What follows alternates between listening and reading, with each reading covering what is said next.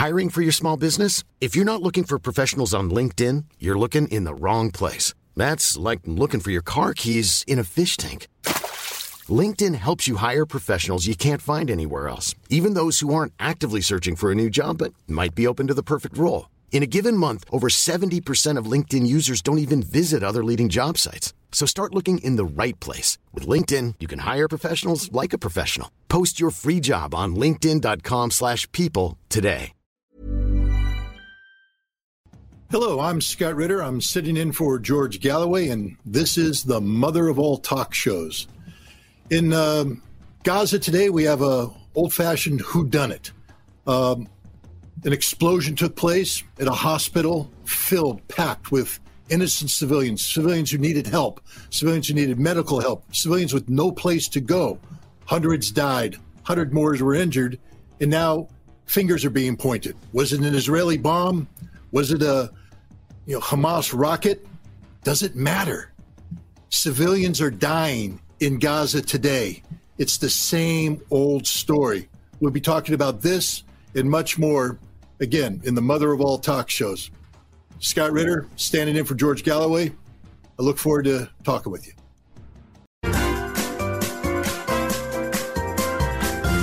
You are listening to the Mother of All Talk Shows podcast with George Galloway.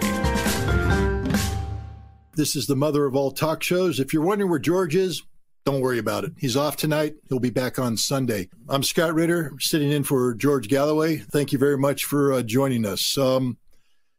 Right now in Gaza, there's a humanitarian disaster unfolding. It's been unfolding ever since the current conflict between Israel and Hamas broke out. But let's be honest, it's been unfolding for 75 years. 75 years since Israel declared its independence and began what is now known as the Nakba, the catastrophe on the Palestinian people, stealing their homes, stealing their land, murdering their men, and driving the survivors into an exile. In the case of Gaza, this exile has put them into what amounts to an open-air concentration camp, a giant prison of humanity where every aspect of the life of these Palestinian refugees is controlled and dominated by Israel. You know, when we talk about what happened on October 7th, we can reflect on the horror of the innocent civilians who got caught up in this, Israeli and Palestinian alike. Let there be no doubt there were innocent Israelis who were killed as a result of the Hamas attack.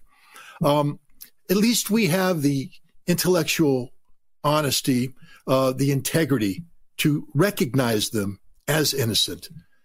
Unlike the Israeli chief of staff, who has said there are no innocent civilians in Gaza.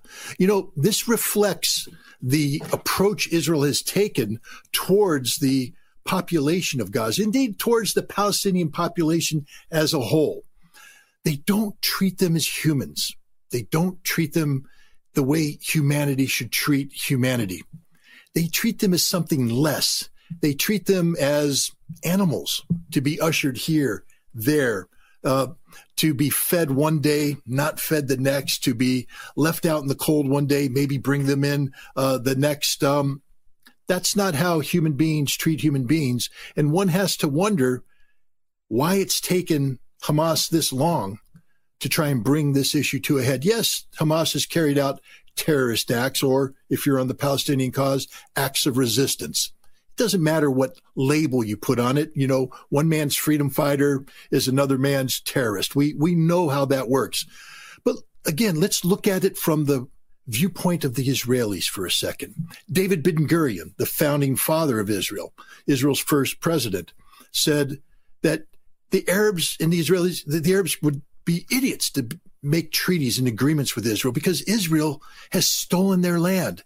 Israel has occupied their land. Israel has brutalized them. And he understands the source of the Palestinian angst, anxiety, anger. But he says it's okay because this is God's will, that the Holy Land is God's gift to the Jewish people, and it's just a tragedy that the Palestinians got caught in the middle. Moshe Dayan issuing a eulogy to an Israeli settler named Roy Rutenberg In 1956, Roy Rutenberg was killed in a kibbutz outside of Gaza by angry Palestinians who were imprisoned in Gaza.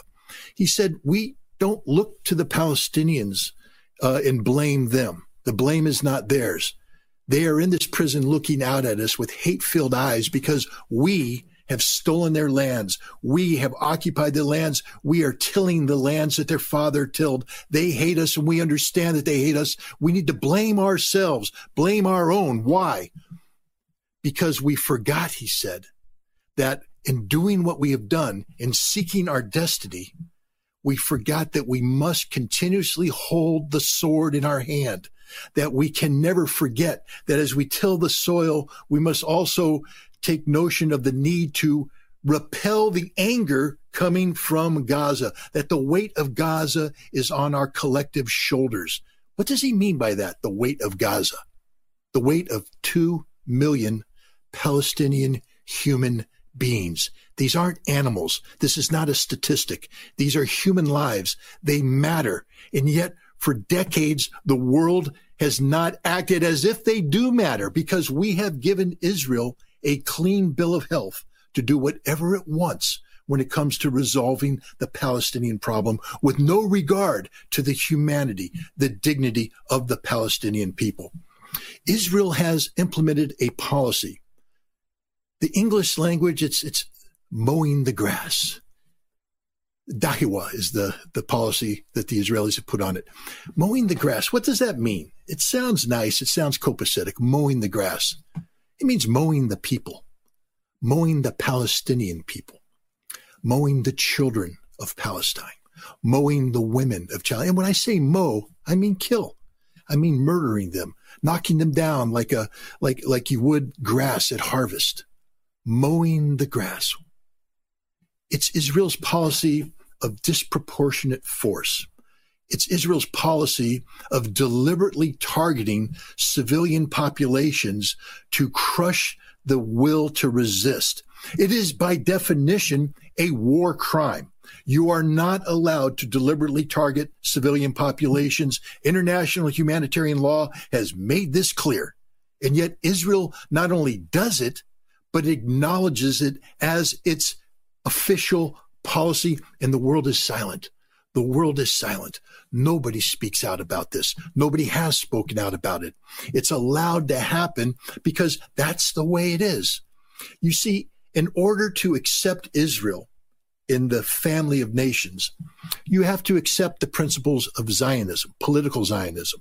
You have to accept the notion that Israel and the Israelis, it's an exceptional nation populated by an exceptional people, that the normal rules and regulations don't apply to them, that because they are God's chosen people, they are allowed to do unto others no matter what, and they will not allow others to do unto them.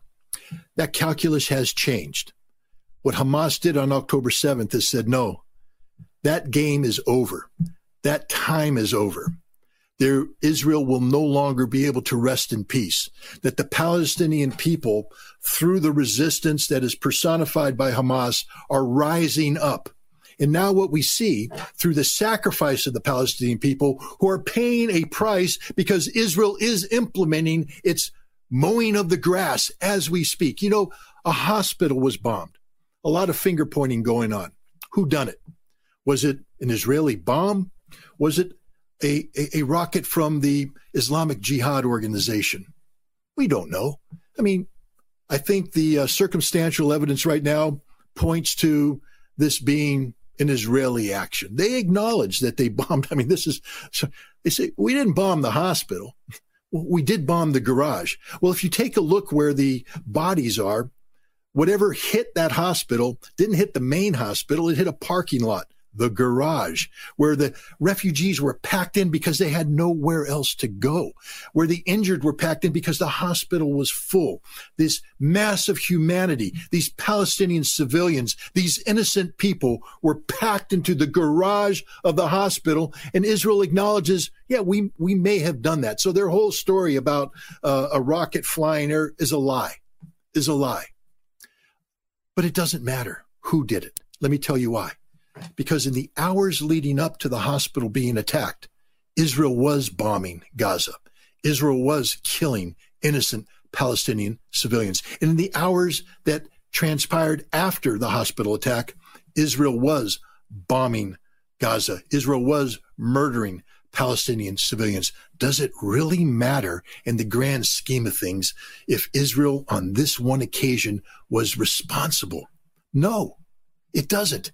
Israel doesn't get a clean bill of health because they say, oops, this wasn't us, it was them. First of all, we don't know that, but let's say it was an errant rocket.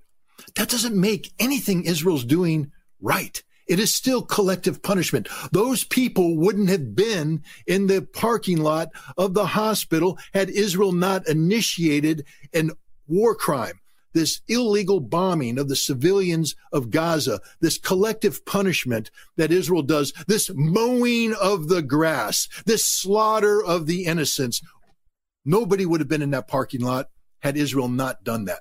So I'm sorry, Benjamin Netanyahu. I'm sorry, Joe Biden. I'm sorry, Tony Blinken. I'm sorry, anybody out there who's trying to promulgate the official Israeli position that we didn't do it. It doesn't matter. You are guilty and you're being judged by the world as you should be. A war criminal enterprise known as the State of Israel, and its day is done. We have populations rising in the street. We have a Palestinian population courageously suffering whatever abuses the Israeli government, the Israeli military puts at it. We have a collective resistance starting to coagulate around the cause of the Palestinian people. But let me leave you with this. It's one thing when the blood of the Palestinian children lies fresh on the ground, when you can see it, the redness of the blood, because it still contains the oxygen from the arteries of the heart that pumped it through the now dead body. It's one thing when you can smell the iron in the air of the blood. You can smell the death and you can become enraged. But soon the blood dries. Soon the body stiffens. The corpse must be taken away to be buried. The blood is cleaned up. What then? Right now, the streets of cities around the world are filled with people rightfully, righteously stepping out and protesting against the crimes committed by Israel, the crimes that are supported by the United States. And these protests are just, and they need to continue, and they must continue. But they must continue after the bodies have been buried, after the blood is dried, after the stench of death has gone away. You must stay in the street. You must maintain the pressure, or otherwise Israel wins again. This isn't the first time Palestinians have died at the hands of Israel. It's not the first time people have protested in the streets. But over time, the protesters go home, the dead Palestinians are forgotten, and Israel remains unchanged, unbent, unyielding, continuing the crimes. The Israeli enterprise must be brought to an end. I am not advocating the violent overthrow of Israel. I am not advocating the murder of Israeli citizens. I'm advocating a political change in Israel where Zionism is no longer the theology that drives this nation, that Israelis no longer view themselves as exceptional people who are anointed by God to bring pain and suffering on the Palestinian people, on the Arab population of the world. It's time that Israel stands shoulder to shoulder with the rest of the international community as fellow human beings, treating others as they want to be treated. If Israel wants to live in security with its Arab neighbors, then it must ensure that the Arab neighbors can live in security with Israel. Israel should no longer be allowed to have this army that it currently possesses. There's no need for an army of this side. Israel can no longer be allowed to have nuclear weapons and hold the sword of nuclear annihilation over the heads of its Arab neighbors, indeed over the heads of the world. Israel must become part of the community of nations, and it can only do so side by side with the Palestinian people that have been given the right to form their own state with equal rights, with all the privileges, all the dignity that Israel demands of itself. They must give it to the Palestinian people. We'll be discussing this and more on tonight's show. I look forward to having this dialogue. Again, Scott Ritter, standing in for George Galloway, the mother of all talk shows. Even on a budget, quality is non-negotiable. That's why Quince is the place to score high-end essentials at 50 to 80% less than similar brands. Get your hands on buttery soft cashmere sweaters from just $60, Italian leather jackets, and so much more. And the best part about Quince, they exclusively partner with factories committed to safe, ethical, and responsible manufacturing. Elevate your style without the elevated price tag with Quince. Go to quince.com/upgrade for free shipping and 365-day returns. Hey, it's Ryan Reynolds, and I'm here with Keith, co-star of my upcoming film, If, only in theaters May 17th. Do you want to tell people the big news? All right, I'll do it. Sign up now and you'll get unlimited for $15 a month and 6 months of Paramount Plus Essential Plan on us. MintMobile.com/switch. Upfront payment of $45 equivalent to $15 per month. Unlimited over 40 gigabytes per month. Face lower speeds. Videos at 480p. Active Mint customers by 531.24 get 6 months of Paramount Plus Essential Plan. Auto renews after 6 months. Offer ends May 31st, 2024. Separate Paramount Plus registration required. Terms and conditions apply if rated PG.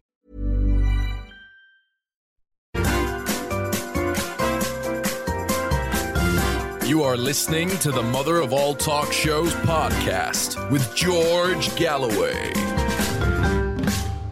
Let's start with our first guest tonight, Abdel Bari Atwan. He's a distinguished writer, commentator, and he's the editor-in-chief of Rai Al-Yom. I welcome you to the show tonight. Thank you for coming.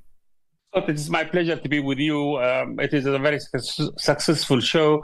So now I have been spending most of my time actually following the situation in Gaza. You know, I was born in a refugee camp in Gaza, and my family are there. And to be honest, because the electricity cut off, the Wi-Fi is cut off, so I don't know who is dead, who is alive, still alive. Where are they? They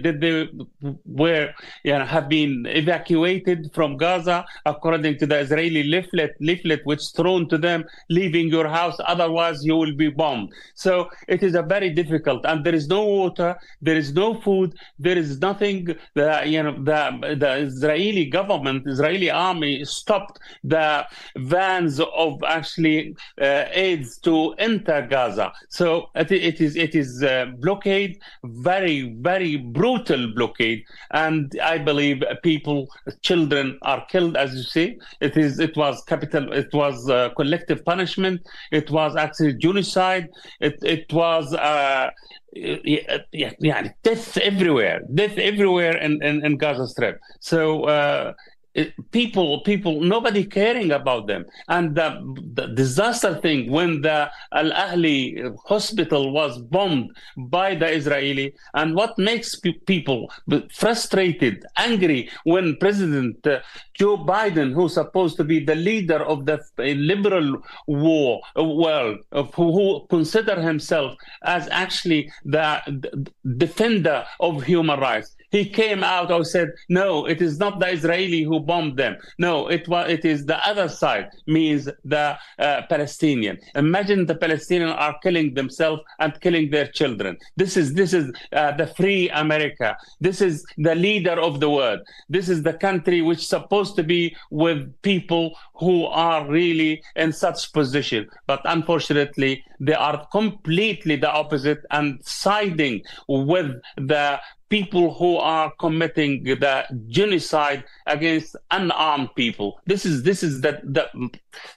situation which I'm really, really, really so frustrated and so angry, because the international community, the West in particular, they are taking the side of the killers. This is how they were lecturing us that human rights is their value. To intervene for democracy is their value. And look what happened. They destroyed Iraq now, and they destroyed Libya. They destroyed Syria, and now they want to destroy the Gaza Strip, which is 150 square miles only, and it is flesh everywhere. So this is the problem, and they are committing massacres in that part of the world. To be honest, I am really shocked. I've been in this Western world, a free world, for the last 45 years, and now I see completely different world. I see, a very barbaric treatment of innocent people like my people in Gaza. Well, first of all, I share your frustration and I share your anger. I don't share your background, though. And the reason why I bring that up this way is There's another war going on in Ukraine. And when Russia surrounded the city of Mariupol, Russia was accused of instigating a siege, cutting off water, cutting off electricity, cutting off food. And even though Russia didn't do that, the accusation was there, and Russia was accused of committing massive war crimes, violations of humanity, etc. In the world, Europe, Europe says we have values. These are our values. We condemn Russia. And yet here's Israel. They announced that they are cutting off the electricity. They announced that they're cutting off the water. They announced that they're cutting off the food. They announced that they're cutting off the basic life support. And then they bomb the city as part of a doctrine, the Dahiwa doctrine of mowing the grass. And the world says nothing.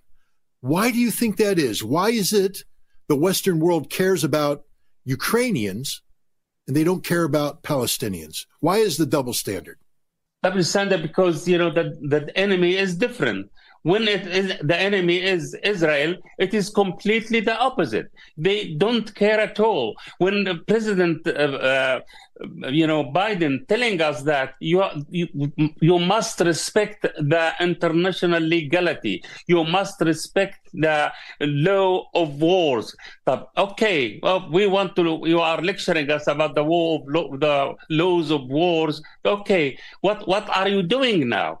But you are supporting the people who are actually dumbing the laws of war, never commit themselves to this. When you bomb a hospital, when you also sent warning to this hospital before you bomb it, you must clear, you must close the hospital, otherwise we will kill you.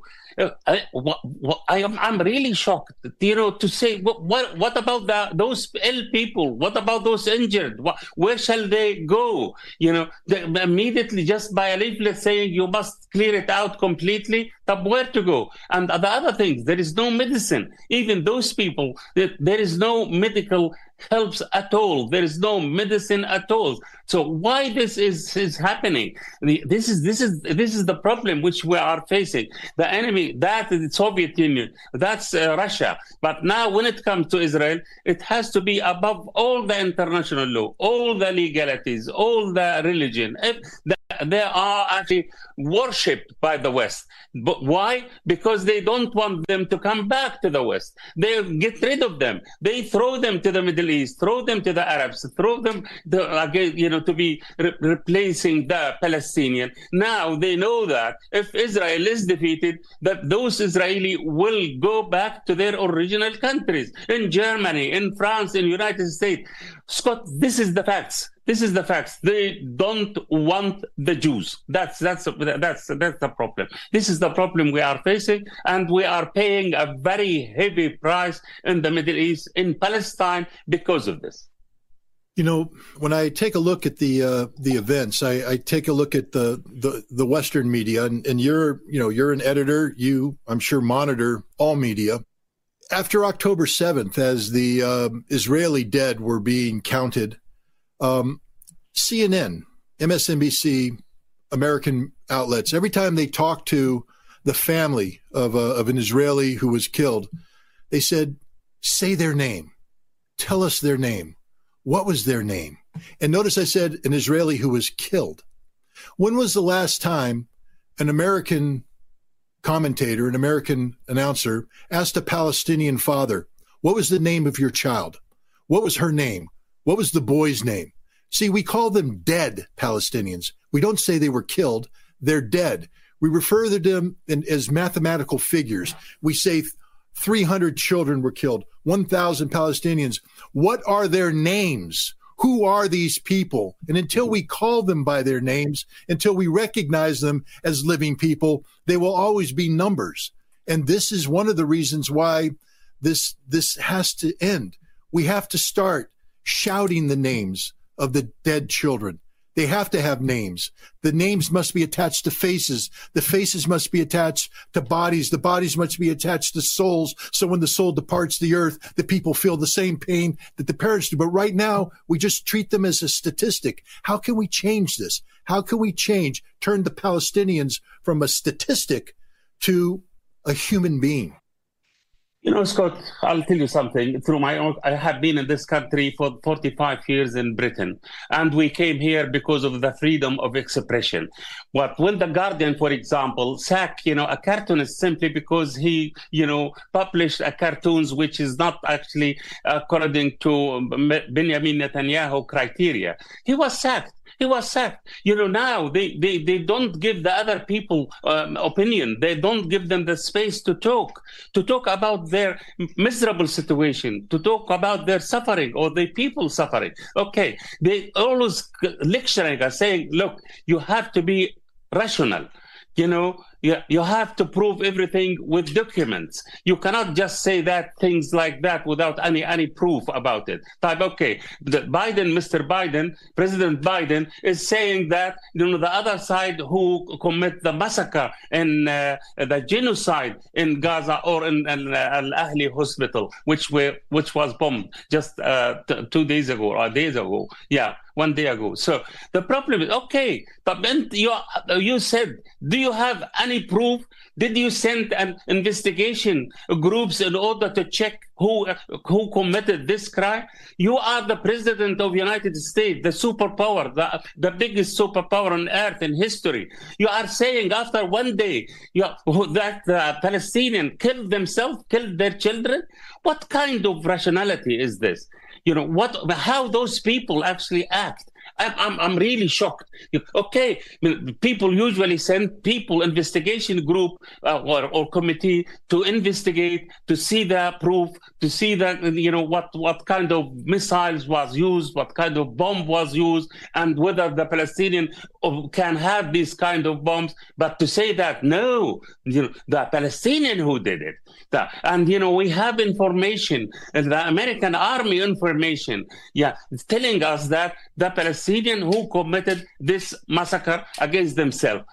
What kind of people like that? What kind of rationality is this? Please tell me, Scott, you know them, you've been with them. Tell me, what kind of rationality is this?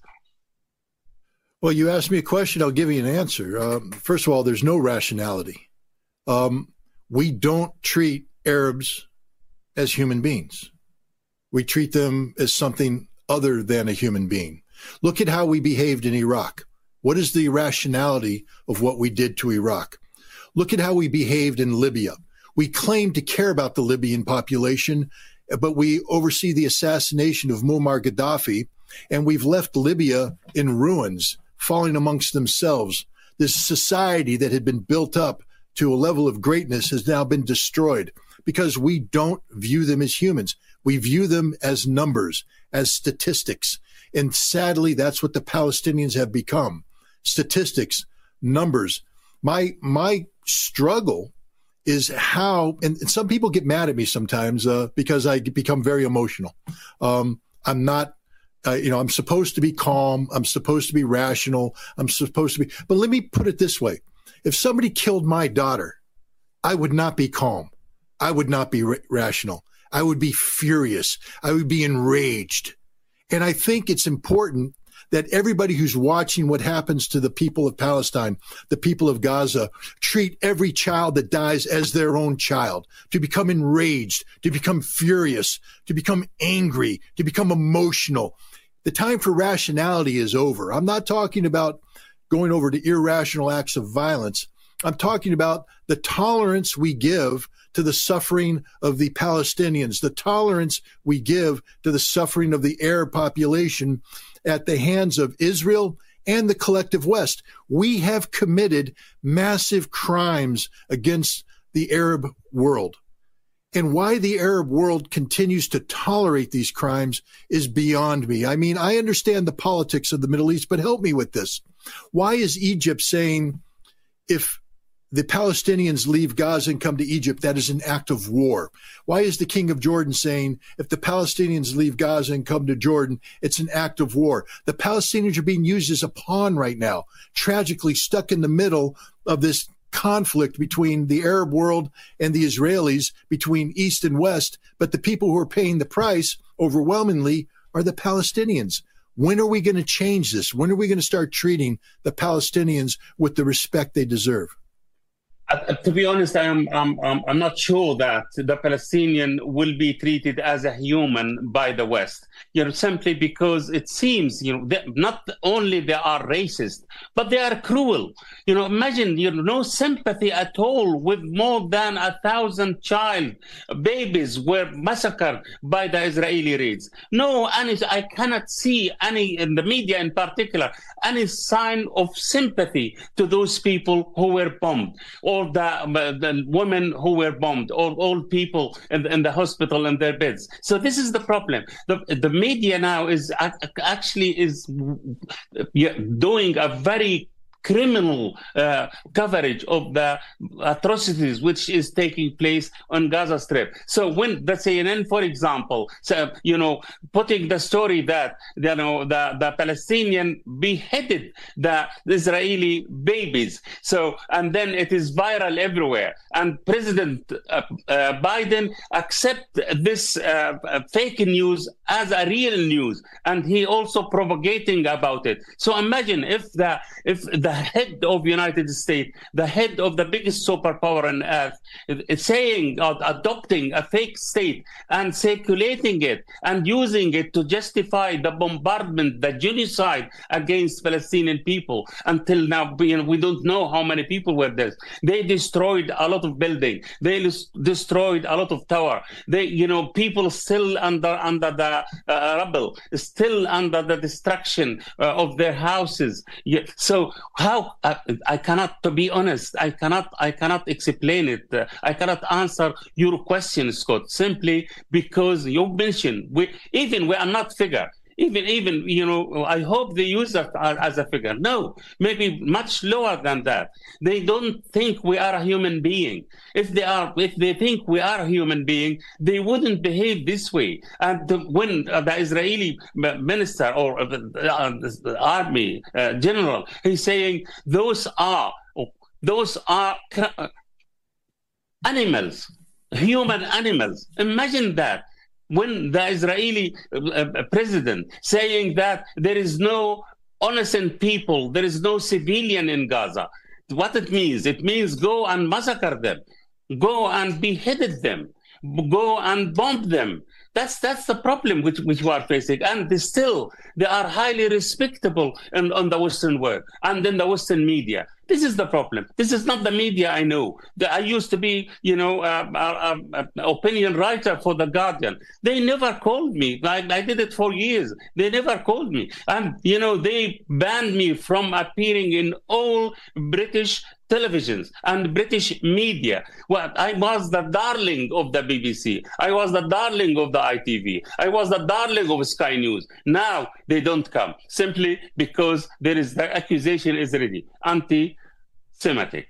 Hey, that's the problem. And they use it as a sword, actually, to cut our heads, to ban us completely. So what I say, honestly, the West is losing the so-called values. Maybe there weren't any values, to be honest, to lose it. But now, even if there is little of them, now they lost it completely. And it is shame on them. It is shame on the media in this country. It is shame on the institutions. It is shame on the parliament, who are actually siding with the people who are committing the genocide against people under a blockade for at least 17 years until now. 17 years of a blockade, 17 years in a cage. So, and this is you consider themselves the super people of the world, the people of rationality, and the people who are intelligent, the people who are the first class, and there is no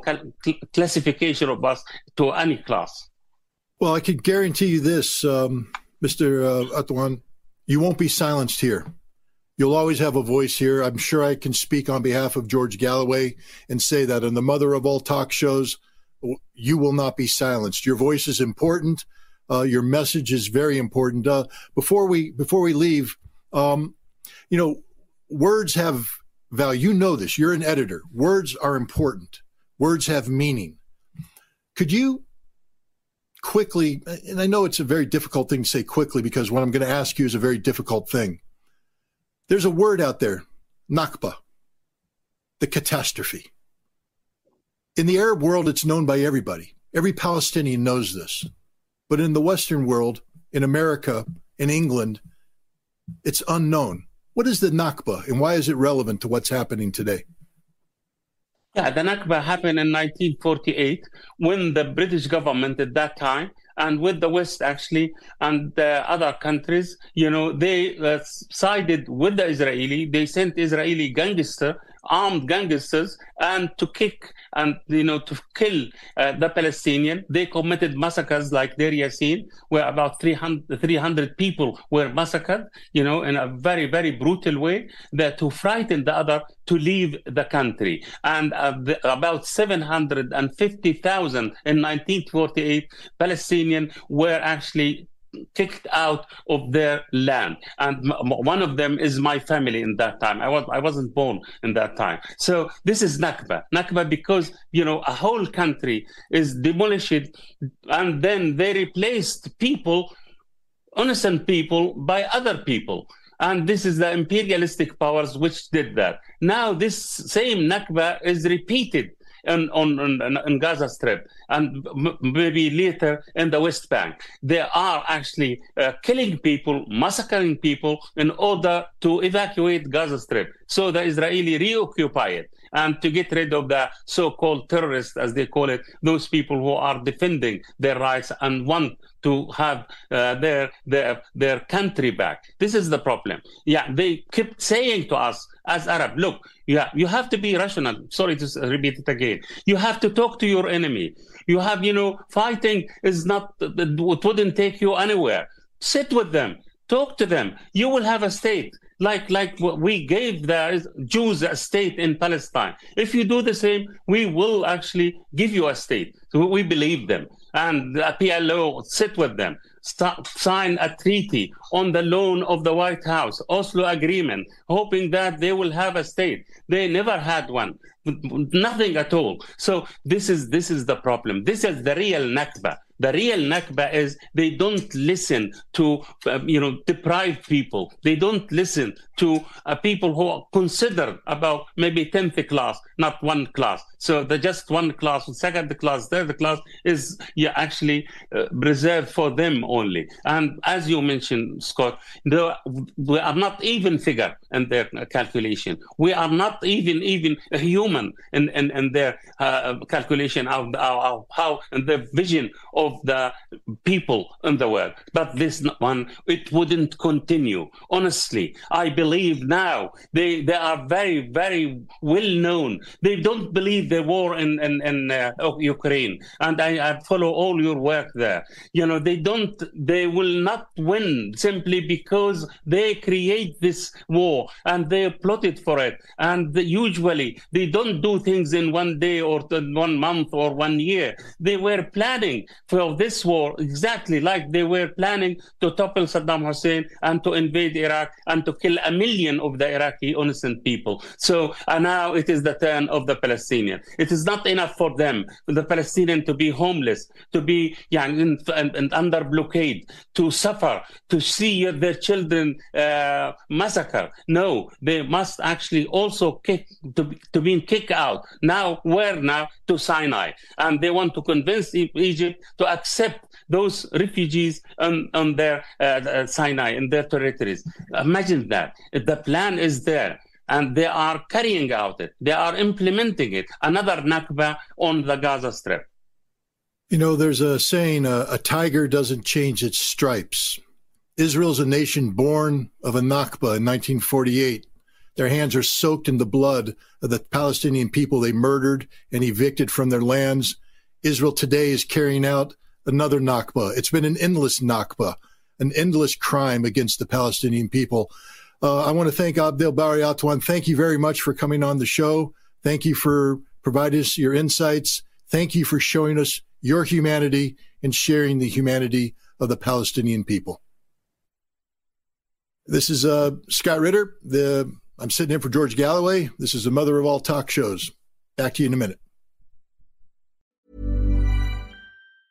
Planning for your next trip? Elevate your travel style with Quince. Quince has all the jet-setting essentials you'll want for your next getaway, like European linen, premium luggage options, buttery soft Italian leather bags, and so much more. And it's all priced at 50 to 80% less than similar brands. Plus, Quince only works with factories that use safe and ethical manufacturing practices. Pack your bags with high-quality essentials you'll be wearing for vacations to come with Quince. Go to quince.com/trip for free shipping and 365-day returns.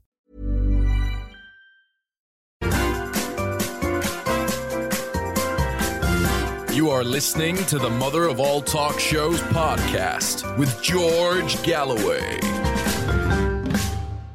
Hello, this is Scott Ritter sitting in for George Galloway, and this is the Mother of All Talk Shows. Real quick, let's just see how we're doing on that poll.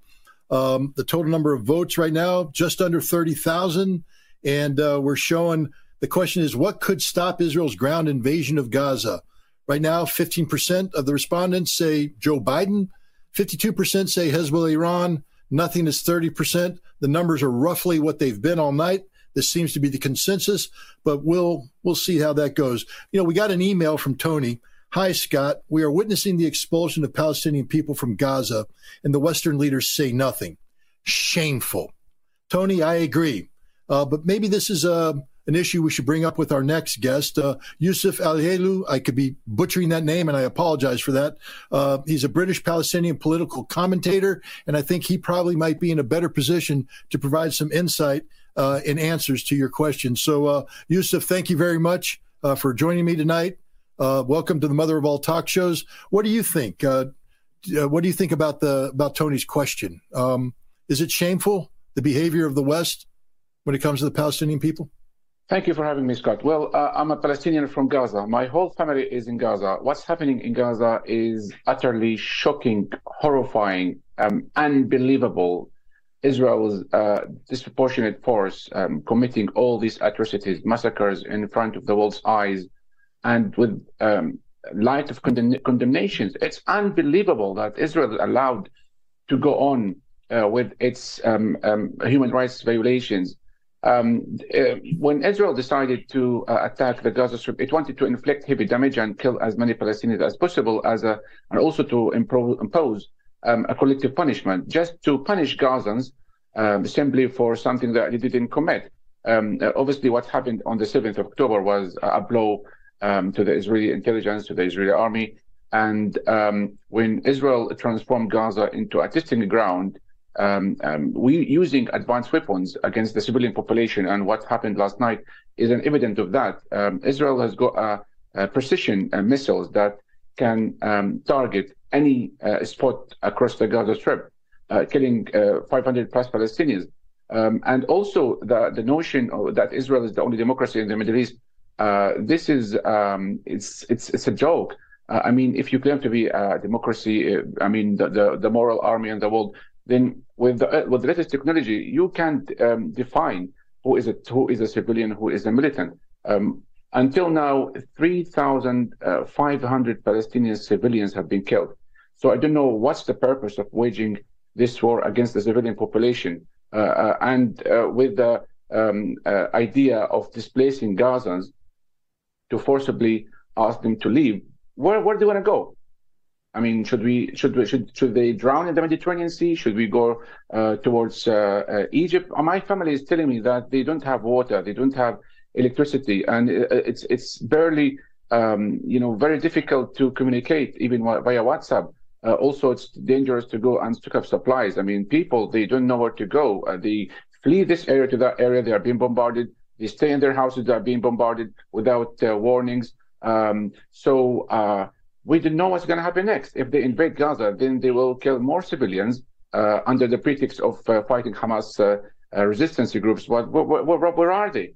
I mean, it's really shocking why the world is allowing this to happen, why Israel is giving this green light, why Israel still behaving as a country above the international law, as a rogue state, why Palestinians are still being dehumanized, demonized, depopulated areas in Gaza. We don't know why Israel is giving this false propaganda, saying that the missile was fired from Islamic Jihad and previously Hamas beheaded the babies and so on. So these propaganda are being exposed, and the world knows that Israel now is claiming these things in order to justify its attacks on Gaza.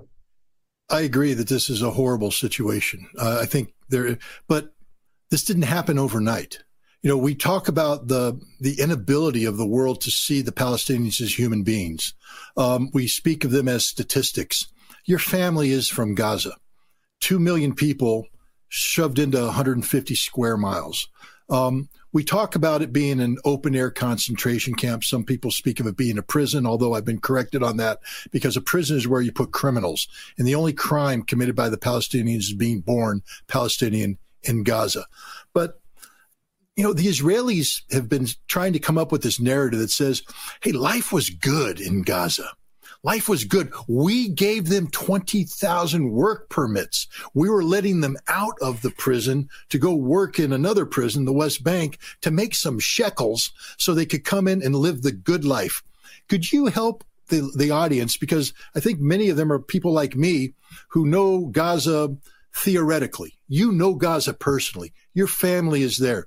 Could you give us a brief rundown of what life is like in Gaza? I mean, here, we're coming into the holiday season, and there's an old saying in America about politics, it's the economy, stupid. And what that means for an American is, do I have my home, my electricity, running water, comfort, my cars? I have my TV. I'm going to have a Christmas tree. I'm going to put presents on that. I'm going to go on vacation to Disneyland. I can go to the airport and fly away.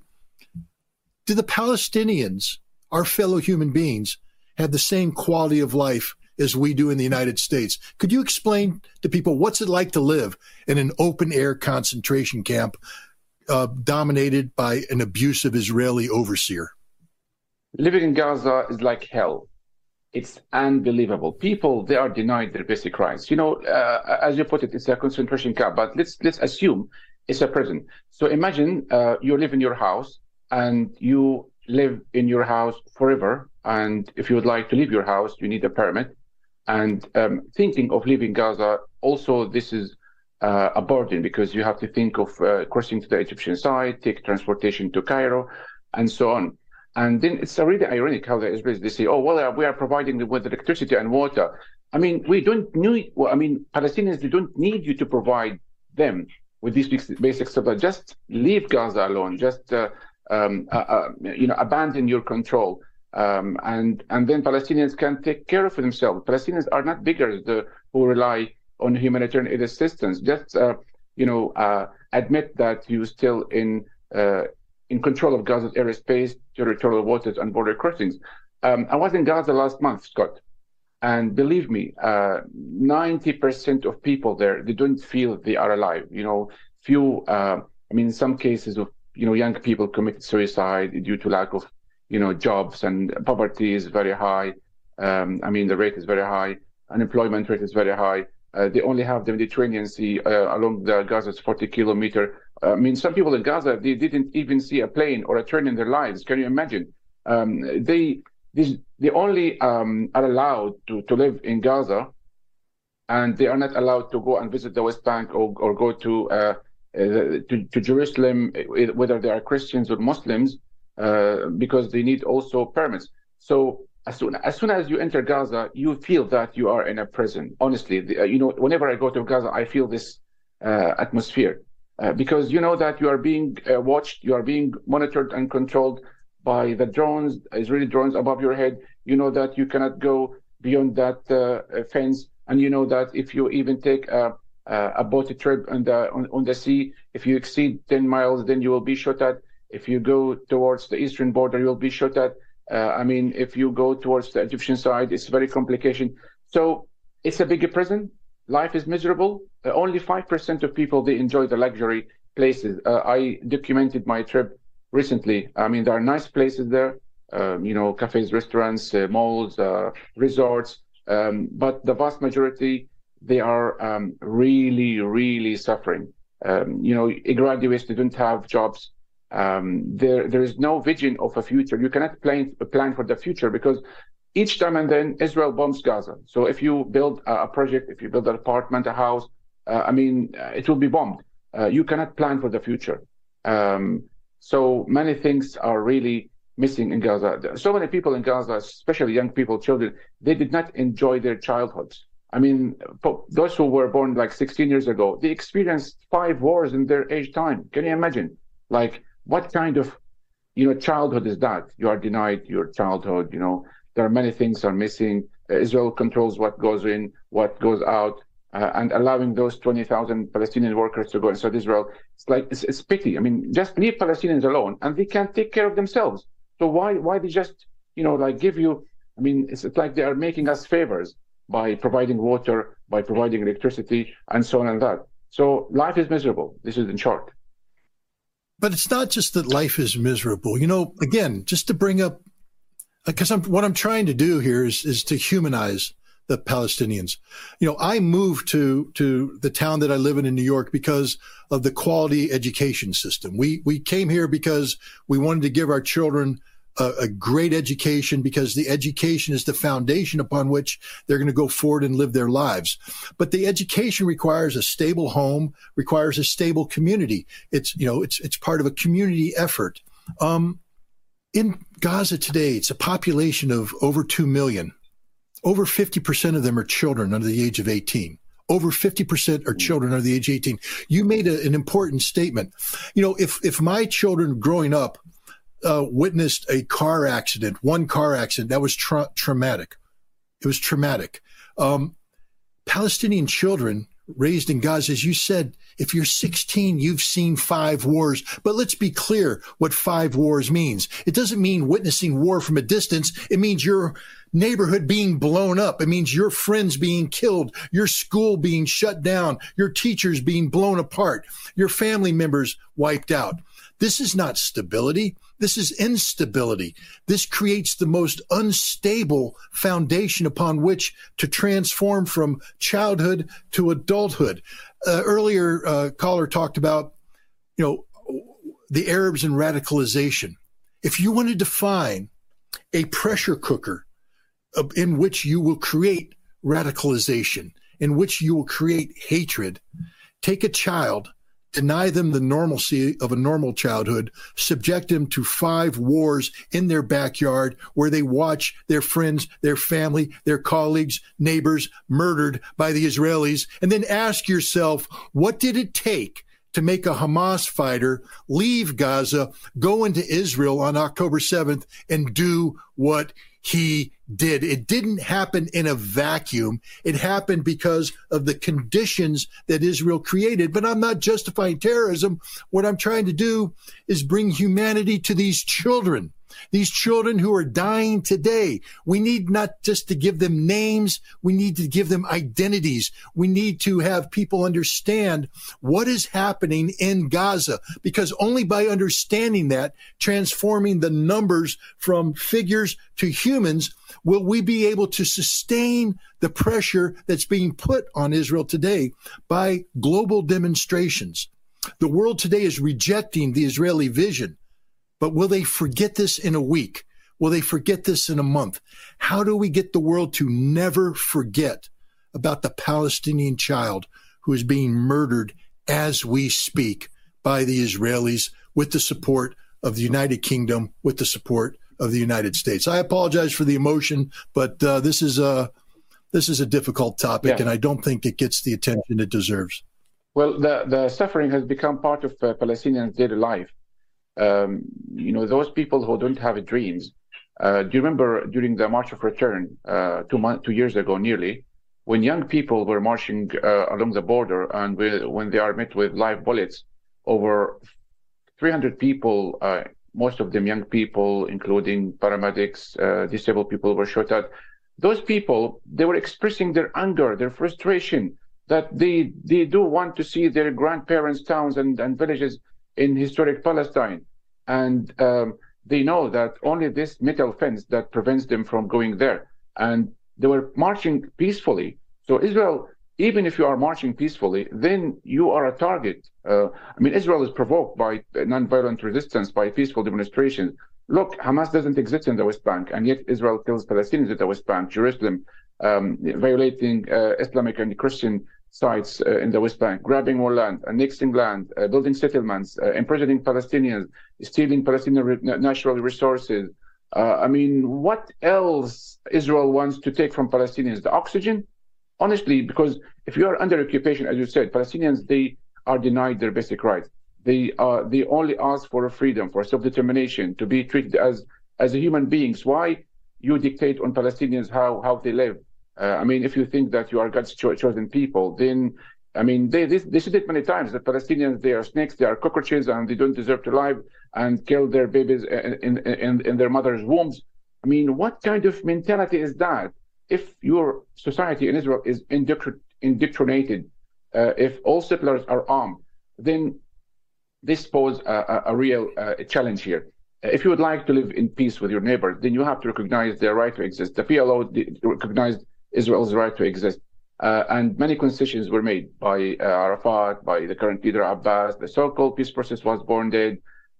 Israel killed any chance for peace. That's why there is frustration, anger inside Palestinians who only want to, live as normal human beings. But Israel is keeping pressuring them, keep them in this cooker pressure. And then when Palestinians react, when the Palestinians resist, then they are pointed at and described as terrorists. Even the United Nations, under international law, if any nation is under occupation, they have the right to resist. So even, as I said, non-violent resistance is not acceptable. So what else Palestinians can do in order to express themselves and, just say, look, guys, our hands up, we raise the white flag? It's not going to happen. Palestinians, they want to take their homeland or their occupied lands back. They just want to be treated as in a fair way. They want to enjoy their childhood. They want to enjoy their life. They want to be able to fly, to take. Israel destroyed Gaza International Airport in the year 2000. I was lucky. I flew from Gaza International Airport to the outside world. Israel destroyed the airport. We didn't have a seaport. Gaza seaport is the only seaport closed for shipping in the whole Mediterranean region. Can you imagine? We have 40 kilometers. We don't have a seaport. We are not allowed to have a seaport. We don't have a train. We don't have. Gaza is really like even some people say Zimbabwe is much better than Gaza. Can you imagine? Gaza is next door to Israel. Israel enjoys all the good things in life. They have fresh water. They have, can you imagine? They absorb the water coming from the West Bank in the aquifer just to deny Gaza its share from the water. Gaza people they drink salty water with high salinity. Even now they cannot find water to drink. They cannot find fuel to pump their cars. They do not have electricity to keep warm. These are basic human rights.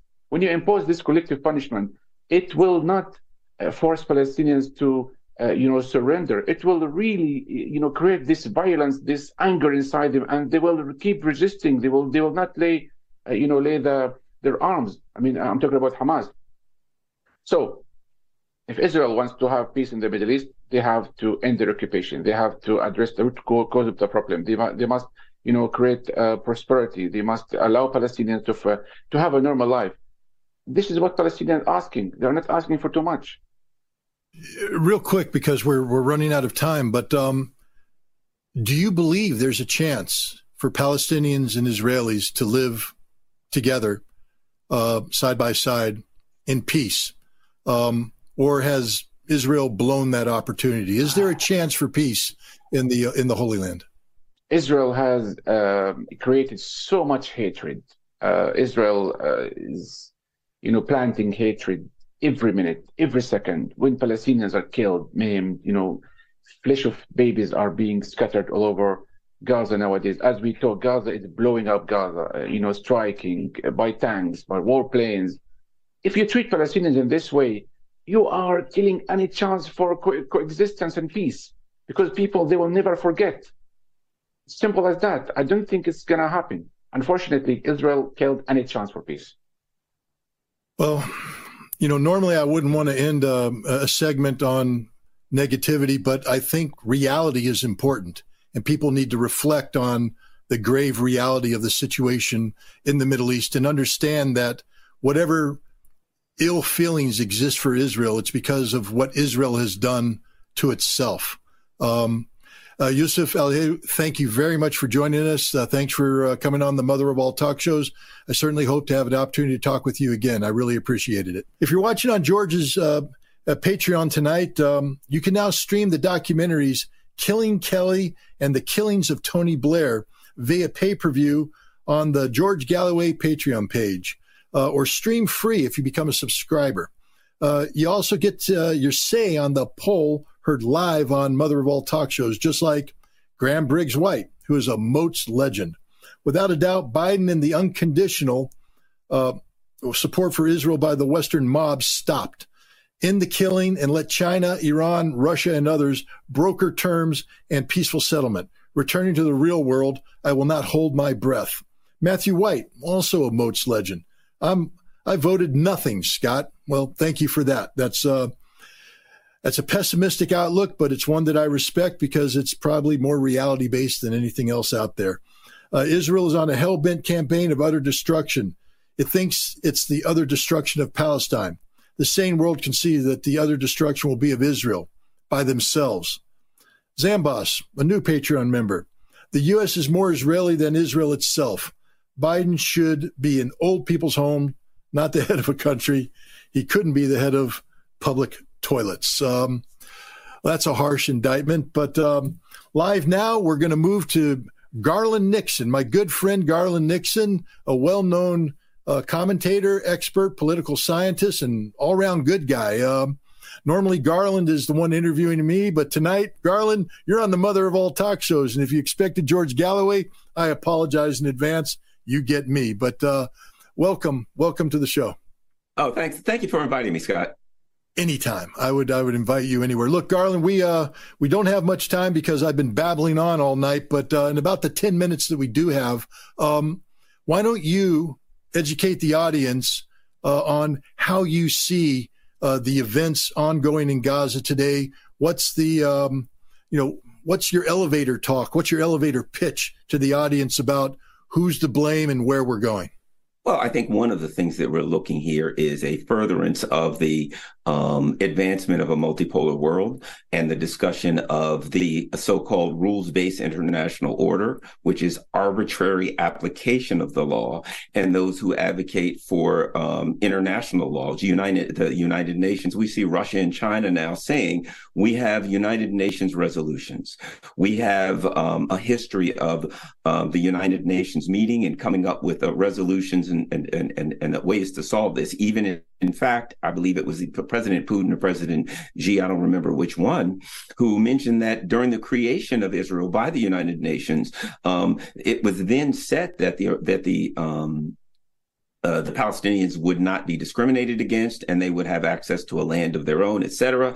Meanwhile, we see the United States and Israel, basically, and the U.S. and its vassals saying, under the rules-based international order, any member of our sphere, as it is, can do as they please, and no one can push back on it. So I think that's a big part of what we're seeing now, the furtherance of this.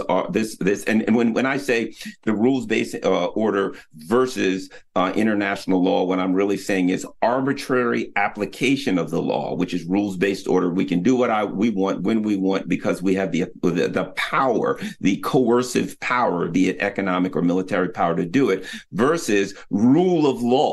Everyone has to live under the rule of law, and that's what we're seeing right now. And I believe that what we're going to see, at some point after this, we're going to see the Muslim world and other parts of the world start to look at economic ways that they can address this, going away from the West, taking their business elsewhere, taking their money, their investments elsewhere. I believe there will be some consideration on energy supply. We could get to a point where some of the Muslim countries could either threaten to or actually stop providing energy to, maybe the U.S. or the West as a means to change their mind. So I think we're looking at a significant time period here. Of course, you have been discussing the really, incredible elements of the conflict right now, where genocidal acts are being taken, where we've heard every excuse for the hospital bombing except 6 Ukrainians in a sailboat. I imagine that's coming next.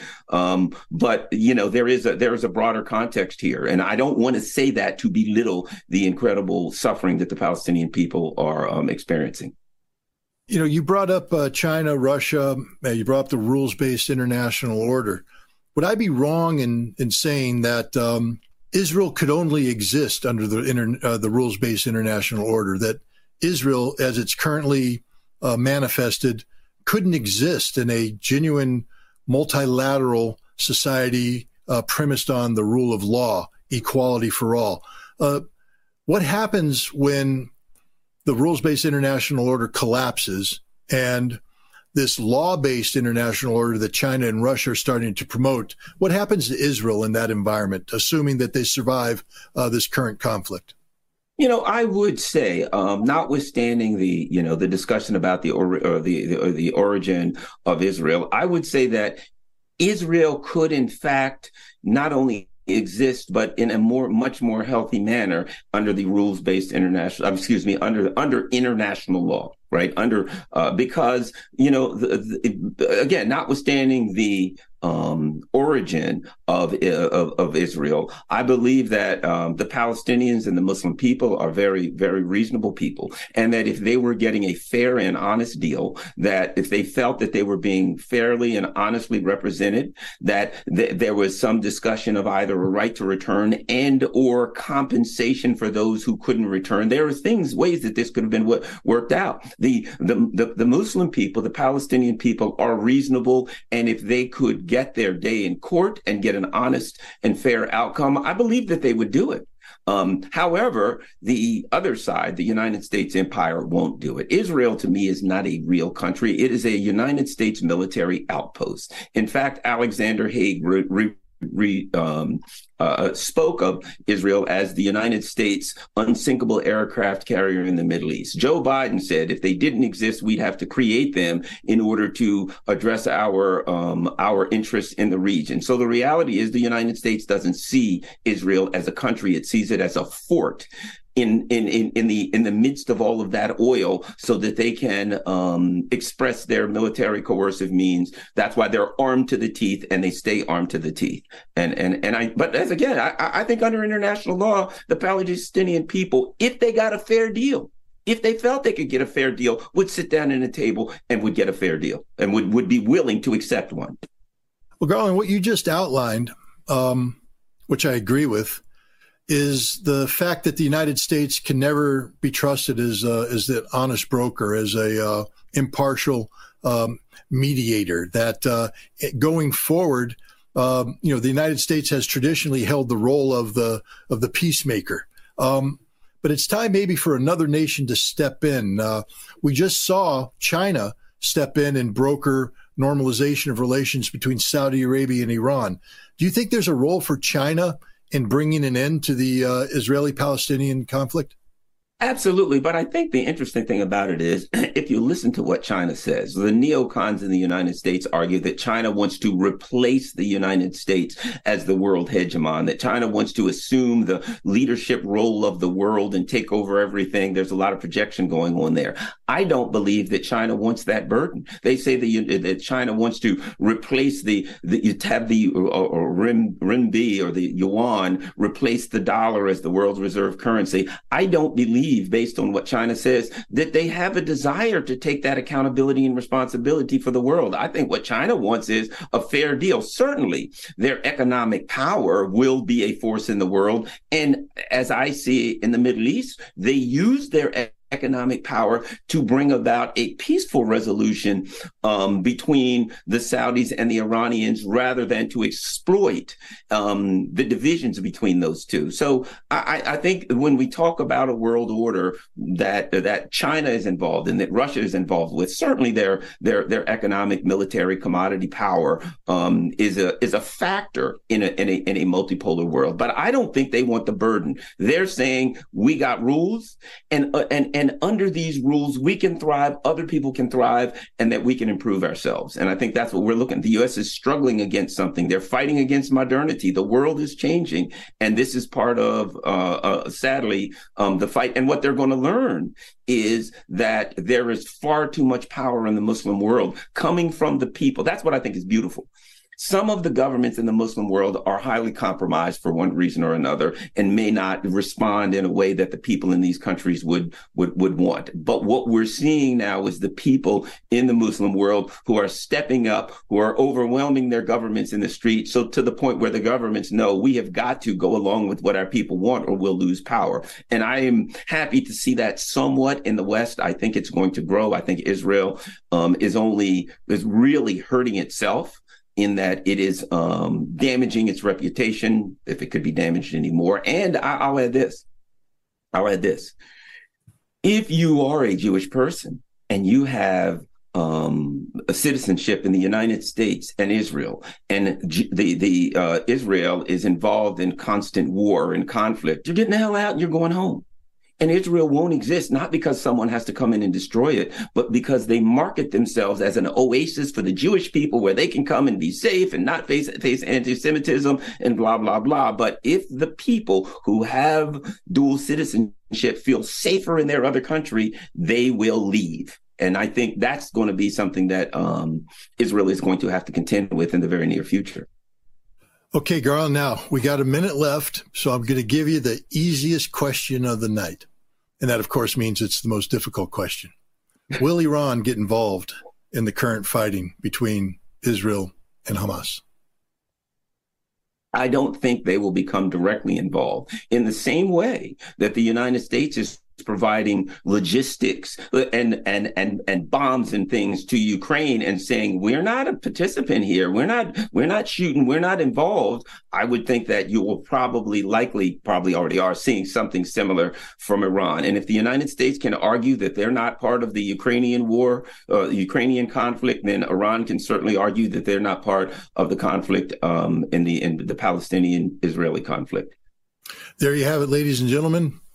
From the horse's mouth himself, Garland Nixon, Iran will not get involved. But like any prediction, it's subject to the proof is in the pudding test, and we'll find out. Garland, thank you very much for taking time out of your busy day to join me on the Mother of All Talk Shows, and I'm sure we'll be talking very shortly in the near future. Again, Garland Nixon, not only a friend of the show for George Galloway, but a friend of myself as well, and people would do well to follow Garland Nixon and his various radio shows, his podcasts, etc. Okay, we're coming down to the end. We're going to take one last look at the poll. We got just over 30,000 votes. What could stop Israel's ground invasion of Gaza? Final results. Joe Biden, 15%. He ain't the answer. Hezbollah, Iran. Well, the numbers keep changing on me. Now it says 52%. But hey, Garland, according to the poll, you're wrong. And absolutely nothing between 25 and 36%. I want to thank everybody for participating in the poll. As I said, the proof is in the pudding, and time will tell us who's right. One last email from Majid. Hello, Scott. I'm wondering if we are currently reliving times of World War I. From my humble knowledge, one of the major causes of World War I was a lack of effective leadership. We today seem to have a chaotic response to events from the world's leaders. What is going on with the world's leaders? Best, Majid, what want? Hey, look, Majid, you're right about the West's leaders, but it takes two to tango. Just like World War I wouldn't have happened except for the incompetence of the Kaiser and the King of England. World War III isn't going to happen without the incompetence of Joe Biden and Vladimir Putin. But Vladimir Putin's not incompetent. He's the best hope we have for a peaceful outcome to the world solution, the only adult in the room. Last call of the night from Amro from Sydney. A quick call, Amro. Welcome to the show. Oh, hey, Scott. Thank you. It's really good to talk to you. I'm a big fan, and keep speaking the truth, mate. I just wanted to speak to Garland's point about the Arab nations getting involved in this based on the public opinion. I am obviously an Arab, and I have never met an Arab who didn't support this cause. And I think we've reached the point, to your point, why are the Arabs taking it? We don't know, but I think this time it just seems different. We're seeing Iran talking to Saudi Arabia. We're seeing, the Arab leaders stepping up. Sisi just turned away Joe Biden the other day. So I think this time we shouldn't sleep on the Arab nations because, as you know, Egypt has a sizable army. And what would you think would happen if the Arab nations were to be brought in? Well, I mean, that's a good question. Look, Egypt has said it would be a state of war if the Palestinians are evicted. Jordan said it's a state of war. Hezbollah is prepared for a state of war. Iran can also intervene. Syria, Israel has created its ultimate nightmare by legitimizing the notion of a united Arab front together, a united Islamic front. Because remember, Pakistan has weighed in, Morocco's weighing in, other nations are weighing in. This could be the end of Israel. It is a nightmare situation. Israel, of course, has a nuclear option, the Samson option, they call it, where they would bring down the entire walls. But the people from Europe, the United States, and elsewhere didn't go to Israel because they want to commit suicide. They went to Israel to live a better life. Right now they're doomed to a life full of violence, of hatred. I think that hopefully Israel will become wise to this issue. I talked earlier about somebody very close to me involved in activities in Washington, D.C. that's being called an insurrection. It's an insurrection for the Palestinian people, but let this not be an isolated insurrection in Washington, D.C. Let it not be a handful of demonstrations around the world. Let this be an insurrection for humanity, for the children who have no names. Give these children names. Make their sacrifice mean something. Make their deaths have meaning. Allow their sacrifice to bring peace. Think on that. George Galloway's back on Sunday. Thanks for watching tonight. Scott Ritter sitting in for George Galloway, the mother of all talk shows. Have a good night.